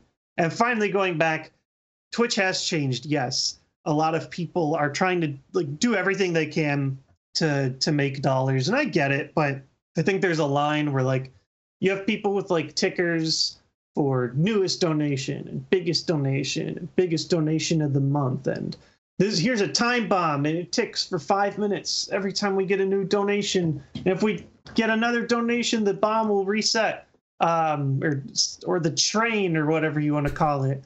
Please donate before the bomb explodes, or whatever they decide to do. If you decide to do that and you're comfortable with it, that's awesome. But I do think some people out there are just like, they're really trying to milk it for everything that it's worth because they can. And that's where I'm like, man, is that fun for you though? Are you having fun? If you're having fun, then I can't stop you. But if you're not, don't forget that video games doesn't always have to be a career. It can still be something that you love extremely deeply and are very involved with. And maybe it makes money on the side, but I can't stress enough to people, like, never expect it to carry you, because it is, despite it being such a big industry, it's a hard way to make a living. Yeah. I think that's everything. Did I go backwards all the way? I think you got them all. I think you got them all. All right. Cleared up all the loose threads, all the missing secrets. I do love Twitch a lot, though. What's amazing to me is since I'm an older gentleman, I still don't have a full grasp on how people can like watch these videos of other people playing games and stuff like that when you could just play. That's that's a who was it? There was a big TV talk show host that like got in a lot of trouble. I don't want to throw out names because if I'm wrong, then I'm wrong. And they all have like a J in their name, whether they're like John's or Jimmy's. I don't know which talk show host it was, so don't. I don't know which one it was, but one of them was like making fun of Let's Players. They were like, who wants to watch someone playing a video game? And I get it to an extent. It just depends. Sometimes maybe it's a game you never would have been able to buy. I know younger audiences make up a vast majority of Let's Play viewers, because maybe they can't buy a game, but they want to see it watched. Some people have just naturally magnanimous personalities, and people just really like to follow the personality no matter what they're doing. I find myself watching a lot more live streamed content versus Let's Play content, only because I like being able to see someone react live to an audience versus sort of just like talking to a wall. And that goes double, not just for what I'm viewing, but for what I produce. I've tried doing Let's Playing a variety of different ways. I did a Pokemon Let's Play on my channel that people still bug me about because they want more Let's Plays. Or I used to run a YouTube channel, Witz Gaming, that people still bug me about because they want more Witz Gaming, even though there's a giant banner at the top of Witz Gaming now that tells you where you can watch Witz Gaming content. And that's at my Twitch channel, because I personally have a hard time talking to a wall when producing content. But I think it's a lot easier to like chill with real live people and bounce ideas off them. Or if something really crazy in game happens, you get to see everybody reacting with emotes, and I really enjoyed that. That is a cool experience. It's crazy how much bigger it is now than it was. Well, I just have a couple more questions. Let me get this out of the way before I forget. This is probably the most important question of the podcast. What is your favorite Pokemon? All right. Well, Steve, if you watched the ancient TheJWittz video, top 10 TheJWittz favorite Pokemon, you would learn that Pokemon is Ditto. It is like, it's for not the cop-out reasons. Like, the cop-out reason is, I like Ditto because it's all of them. And it's not because of that. It's a Pokemon that I just always really liked. I found it hilarious in the anime, where you have Pokemon transforming, but they still have Ditto's face. Something about that I thought was so adorable. It also transforms into a cannon in that episode for some reason, which is awesome. The trading card Ditto was actually really good in the early days of Pokemon. Had a lot of versatility because you could attach any energy to it and it became any type. So a double colorless was like 2 rainbow energy on a Ditto, and it did some really cool things there. And in general, I just think it's cute. Once upon a time in 4th grade, I got my mom to make me a Ditto costume for Halloween. That's out there. I think you can even still find it on that same video, the top 10 favorite Pokemon video. It's an older video, but I think it still holds up. That was made during the 5th generation, and I don't think any of the 6th generation have changed my top 10. I just like Ditto. How come when you come out of the Pokeball, it's a Hoppip in your intro? Okay.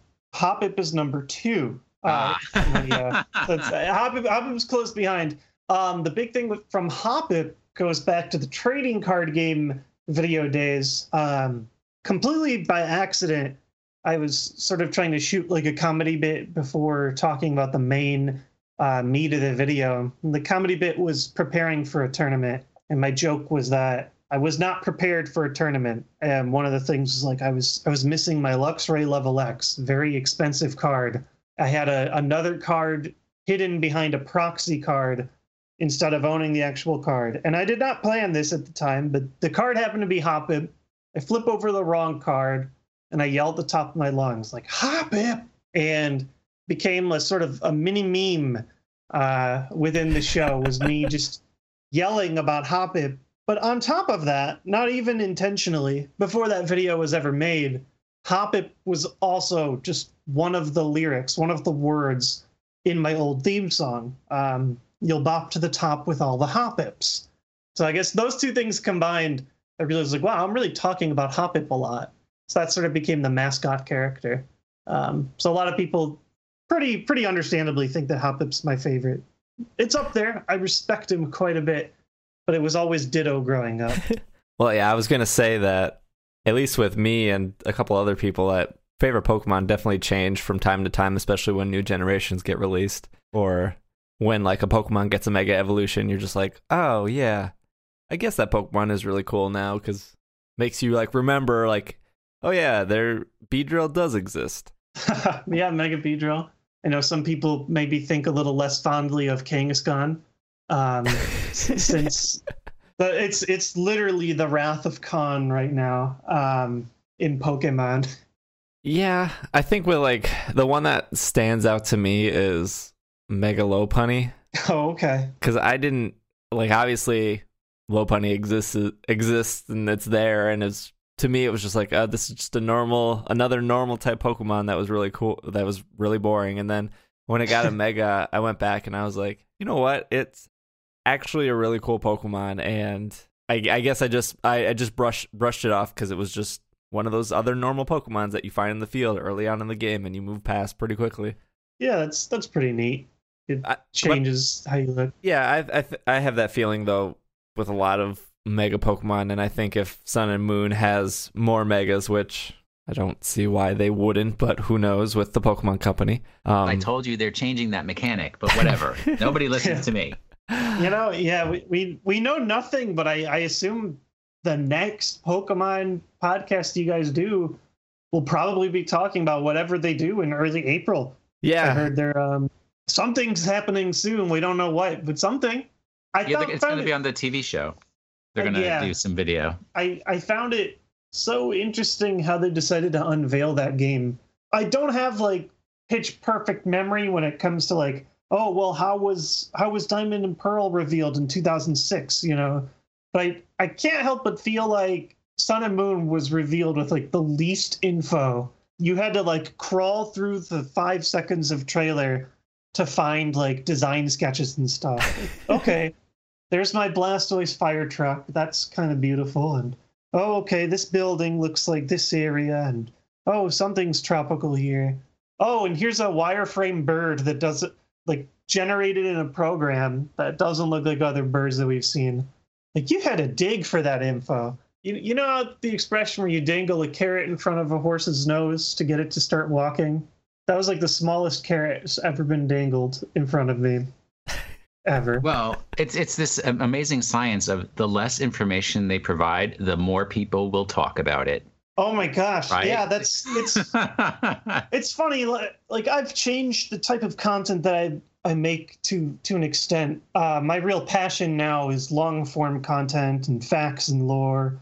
And that's sort of like what I make, and for the most part, the type of content that I like making the most. I'm fortunate in that the channel's grown to the point where I can make whatever I want without worrying about like views and algorithms and stuff. But that is the hot topic with all the other Pokemon YouTubers I've seen. It's like the massive speculation for Sun and Moon. It's everywhere. People trying to figure it out. People dissecting all of the many fake leaks that are out there. Oh, the fake leaks. Yeah. It was like There's fake leaks for everything now. Everything. It's the leak culture has evolved too. It's mega evolved. Do you guys see like there was the fake NX controller that people were swapping around on the internet? Yeah. There was the classic artsy Omni Rayman Smash reveal. It's getting pretty gross with like how real the leaks look. I trust nothing anymore unless it comes like directly from the company. Yeah. So including or not including what you know about Sun and Moon, what is like if you could have anything you want in that game, what would you hope for? I mean, my number one goal for like a Pokemon game is to someday have a Pokemon game where there's equal value to a variety of different ways to play. This is like high concept stuff. This is not anything I expect in Sun and Moon, but in general, I want a Pokemon game that feels like an MMORPG. Not necessarily in that it has like the live connectivity, but I like the idea of like we're both playing the same game, but we have completely different professions. Maybe I don't like battling as much, but I really love, I don't know, hunting for shiny Pokemon is like a big one that I've started to see branch out. But what if I wanted to be like a Pokemon breeder like Brock, or a Pokemon professor or something? I would love to play a game where instead of just like side mini games, it almost feels like a full game to play Pokemon in the same way. Maybe someone really likes Pokemon contests, but instead of like a really small, crappy mini game, they make like a living Pokemon contests area within the same Pokemon game, and that generates exclusive items. And so maybe as a battler, I need to get something that's an item that only Pokemon contest players get. And so it sort of forces you to trade and also like respect other trainers that are playing the game differently. I don't know. That's like my high concept dream, is to have the games feel like how they look in the anime, in terms of like you have a job other than beat the Elite Four. Yeah, so multiple paths to victory and multiple definitions of what victory could Civilization 5 Pokemon, you can either create the first rocket ship to outer space or make the UN, or however civilization works. Yeah, and you're not alone in that thinking. I've heard that from a lot of people, that they'd like to see a move away from the 8 gyms and Elite Four, meaning you've won the game, and see alternate paths. Slightly smaller hopes, just I think would be an awesome concept, is I would love to see like story exclusive boss Pokemon in like the story of Pokemon. The single player campaigns for Pokemon are usually pretty by the book. If you know halfway what you're doing, it's pretty easy to just plow through the entire game. Even leaning on like one Pokemon, you can kind of just crush everybody. I would love to see what I like to call reverse horde battles, where they have some giant multiple thousand HP Pokemon, but you get to throw out your whole party of 6 at the same time. And so you get to horde battle them. They're just like a massive extremely hard to defeat Pokemon. Maybe I don't know, they took the legendary, whatever the new Sun and Moon legendary is, but it's enhanced by science or something. So it's like covered in machinery. And I think that would be really cool to battle with your whole team at the same time. An even smaller concept than that, I would love to see just a bigger post game than what we got in Omega Ruby Alpha Sapphire. I would love to have alternate gyms or things to play with when my game's done. Or just give me a battle frontier. That would be really nice. So a return to Kalos, you're saying? And all the gyms there. And a is that one of your? Oh, is that your like big theory? Is we're gonna gold and silver it? Yeah, I think a lot of people, since there were a lot of similarities in X and Y to the original Red, Blue, Green, that there's probably going to be a lot of similarities in this game to Gold and Silver with a return to that region. You know, it's funny. I've never heard that, but I kind of like it. If you think about like the sun and the moon, those are kind of gold and silver in itself. That said, I hope that it comes off as like its own original thing. I would hate to get gold and silver a third time, only because I already like Heart Gold, Soul Silver so much. as many people do. But you know, X and Y had the throwbacks, but it still, you know, was its own story. And the other clue that gets me there is I think a lot of the town names in Gold and Silver were kind of like flowering trees and things like that. Am I completely wrong in that? Yeah, like New Bark Town and stuff like that. Yeah, so and then the clue for the new game was the guy described it as flowers. So that also to me makes me think of Gold and Silver. Makes me think I didn't hear that. Someone gave a clue and the clue was just flowers. Yeah. Yes. Yeah. Okay. See, I forget who it was. Like the communication like a marketing director guy, something like that. See, I need to dig into this deeper. I've changed so much. I used to like with X and Y, I would report on every rumor or share all the stories, but now it's kind of fun watching other people tackle it. And I'm staying less like spoiler digging than I have in a long time. I'll watch whatever video comes out early April though. But when I think of flowers in the area, I think of like a Hawaii-based region, something like that. Seems tropical. I don't know. we have to take what we can get with like rumors and speculations to make the show something of an hour. Will, you got any more questions on your list? I mean, I got like 300 more questions on my list, but I'm not going to take all day. Well, maybe I can hop back on another time then, if you guys ever need to discuss future Pokemon shenanigans. Yeah, I'm looking through. You pretty much answered everything I had, so... Well, awesome. I think that wraps up our segment, Will. And Will and I will be back after the break to give you your Pokemon of the week, but I want to thank Josh for being on. Oh, thanks for having me. It's been fun. I know you guys probably first approached me maybe even years ago, and I'm glad we were at least finally able to make it happen. Yeah, it was really cool. I usually tell our guests to pimp where our listeners can find you, but I feel like everyone knows you. Hey guys, we'll go reverse. You guys can watch the Pokemon cast. They're already watching. It doesn't work that way. But you know, you can find my social media channels, YouTube and Twitch and Twitter. They're all TheJWittz. It's a long story. JWittz was already taken on all those other platforms already. So we added the in front of it. It's there. The only platform where I am not TheJWittz is Instagram, where JWittz was not taken already. But I think that allowed someone who's a fake named TheJWittz to like impersonate me. I have not gone out to police that enough. I also don't use Instagram, so don't even follow me there. You can find like a picture of like a Shaquille O'Neal jersey or something that I took with an Instagram filter. Like that's like the first picture I think I put on Instagram, and you can probably still see it because I don't even think I've filled up enough for a second page of Instagram. It's out there. Cool. Well, thank you again, Josh, for being on. Hopefully we can have you on in the future, especially with Sun and Moon coming. Maybe we can get your insight on that as well. Yeah, it sounds good. I'm kind of happy I know nothing about the game, but on the other hand, I can't wait to hear a little bit more, perhaps next week. Perhaps next week. Cool. We will be back right after this break.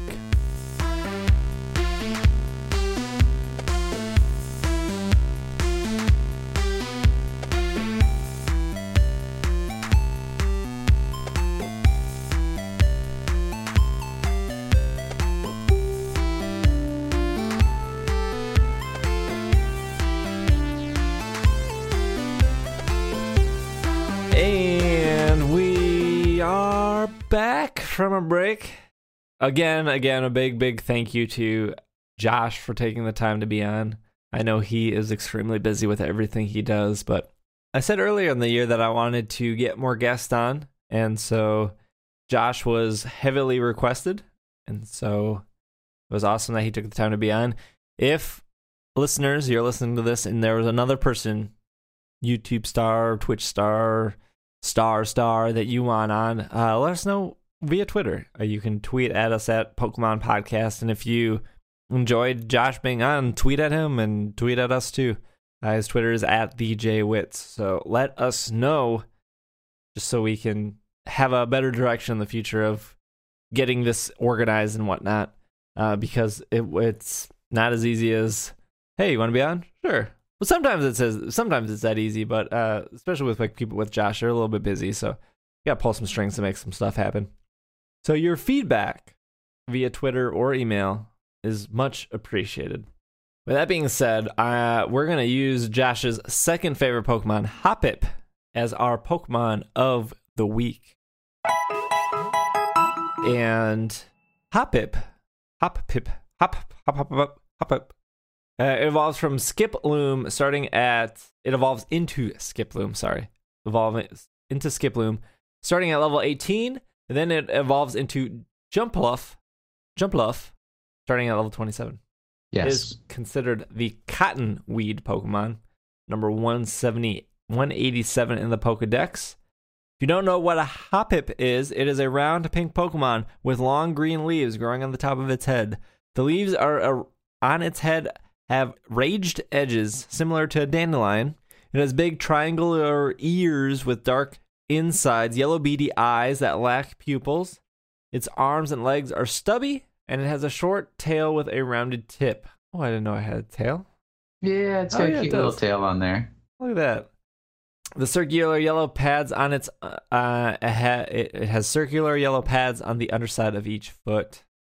There is your Hoppip. Yeah, that's the first time I noticed it has a tail. What do we got here? Hoppip, not competitive, sitting at 250 base stats. Highest. Well, it's like a baby Pokemon. It is. It's sitting with a special defense of 55, which is its highest.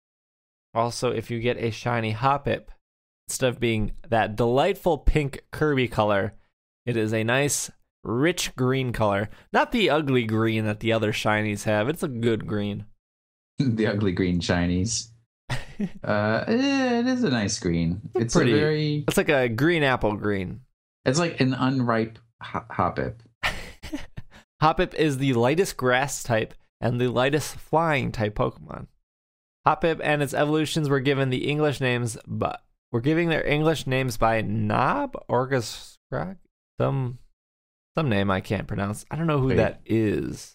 Knob? He's a freelance translator, most famous for translating the text of every Pokemon game in the main series up to Platinum. Oh, interesting.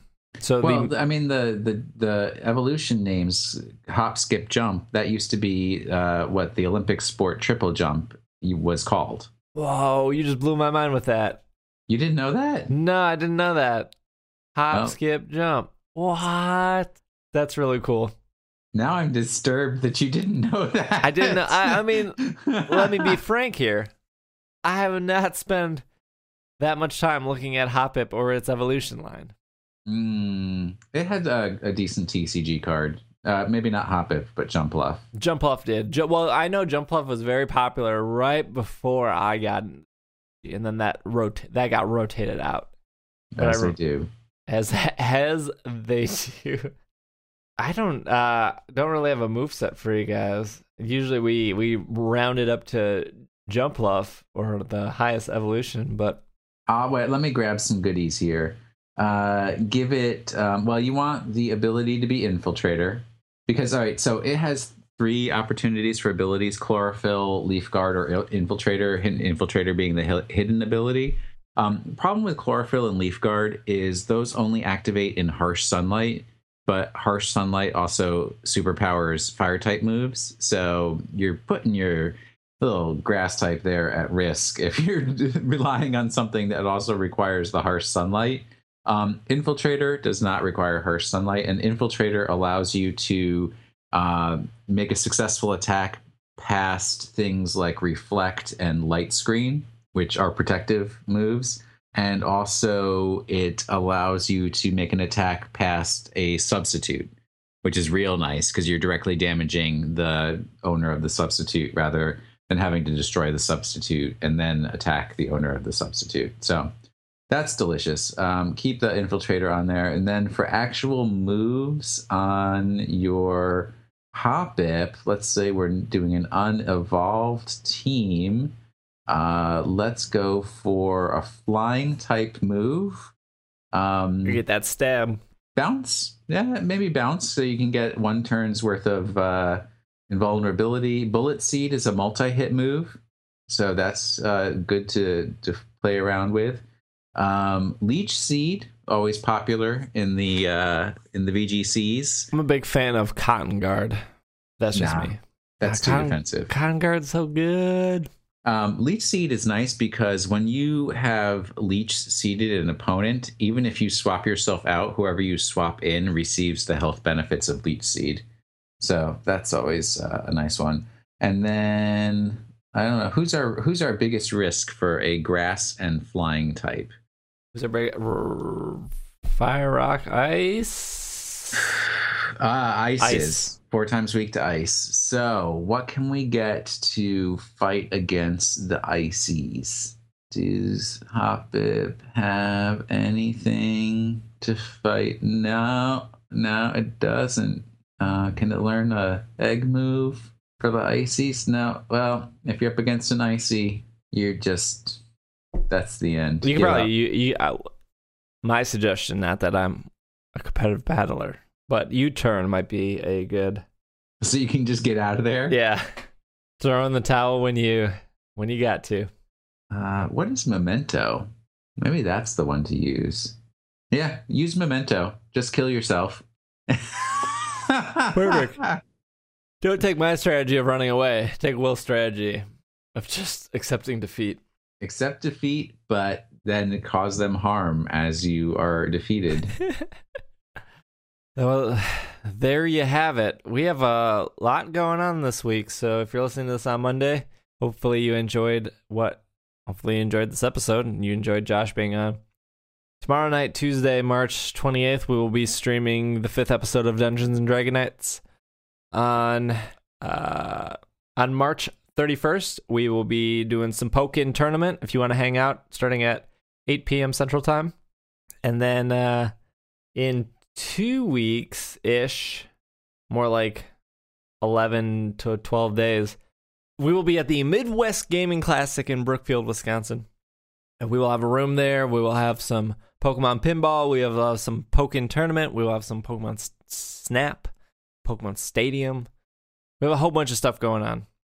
So if you are in the Wisconsin area and you want to swing by, I believe it is $60 for the weekend or just $20 on Sunday, $40 on Saturday. Saturday is your longer, more things to do day, I would argue. Saturdays are usually just better for conventions anyways because people on Sunday are eager to go home because they've been there all weekend. If you can hang out, if you have any questions about Midwest Gaming Classic, if you've been, if you've never been, if you are just curious, maybe you can go, but you want to know more info, just let me know on Twitter or through email. I will provide any and all content to you if you ask. Otherwise, I think that's our show. I don't know what else we have. Like, subscribe, share. No, I'm just kidding. Just click down there give us a follow. Yeah, hit that little subscribe button underneath your podcast. No, So yeah, we're trying to do a lot of things. I want to thank all our Patreon backers who make our episodes possible, help us with supporting the Twitch, supporting the podcast, supporting the other podcasts we're doing. We have some other stuff on the horizon that we're messing around with. I'm working with Will on a project of his, which leads me to do a little more work on my end, but it's something I've been trying to get up and going for a while. So there's a lot of things in the pipeline, and I don't like to share them early in case they don't actually happen. But if they do happen, hopefully you guys like it. But yeah, that's it. If you stay past the closing credits here, I will have a little promo for some information we're gathering if you want to help out with that. Otherwise, Will is at Wash in the Sink. I am at Dragging a Lake. If you want to follow the podcast on Twitter, it's at Pokemon Podcast. But this has been another episode of the Pokemon Podcast, and we are Super U Potatoes.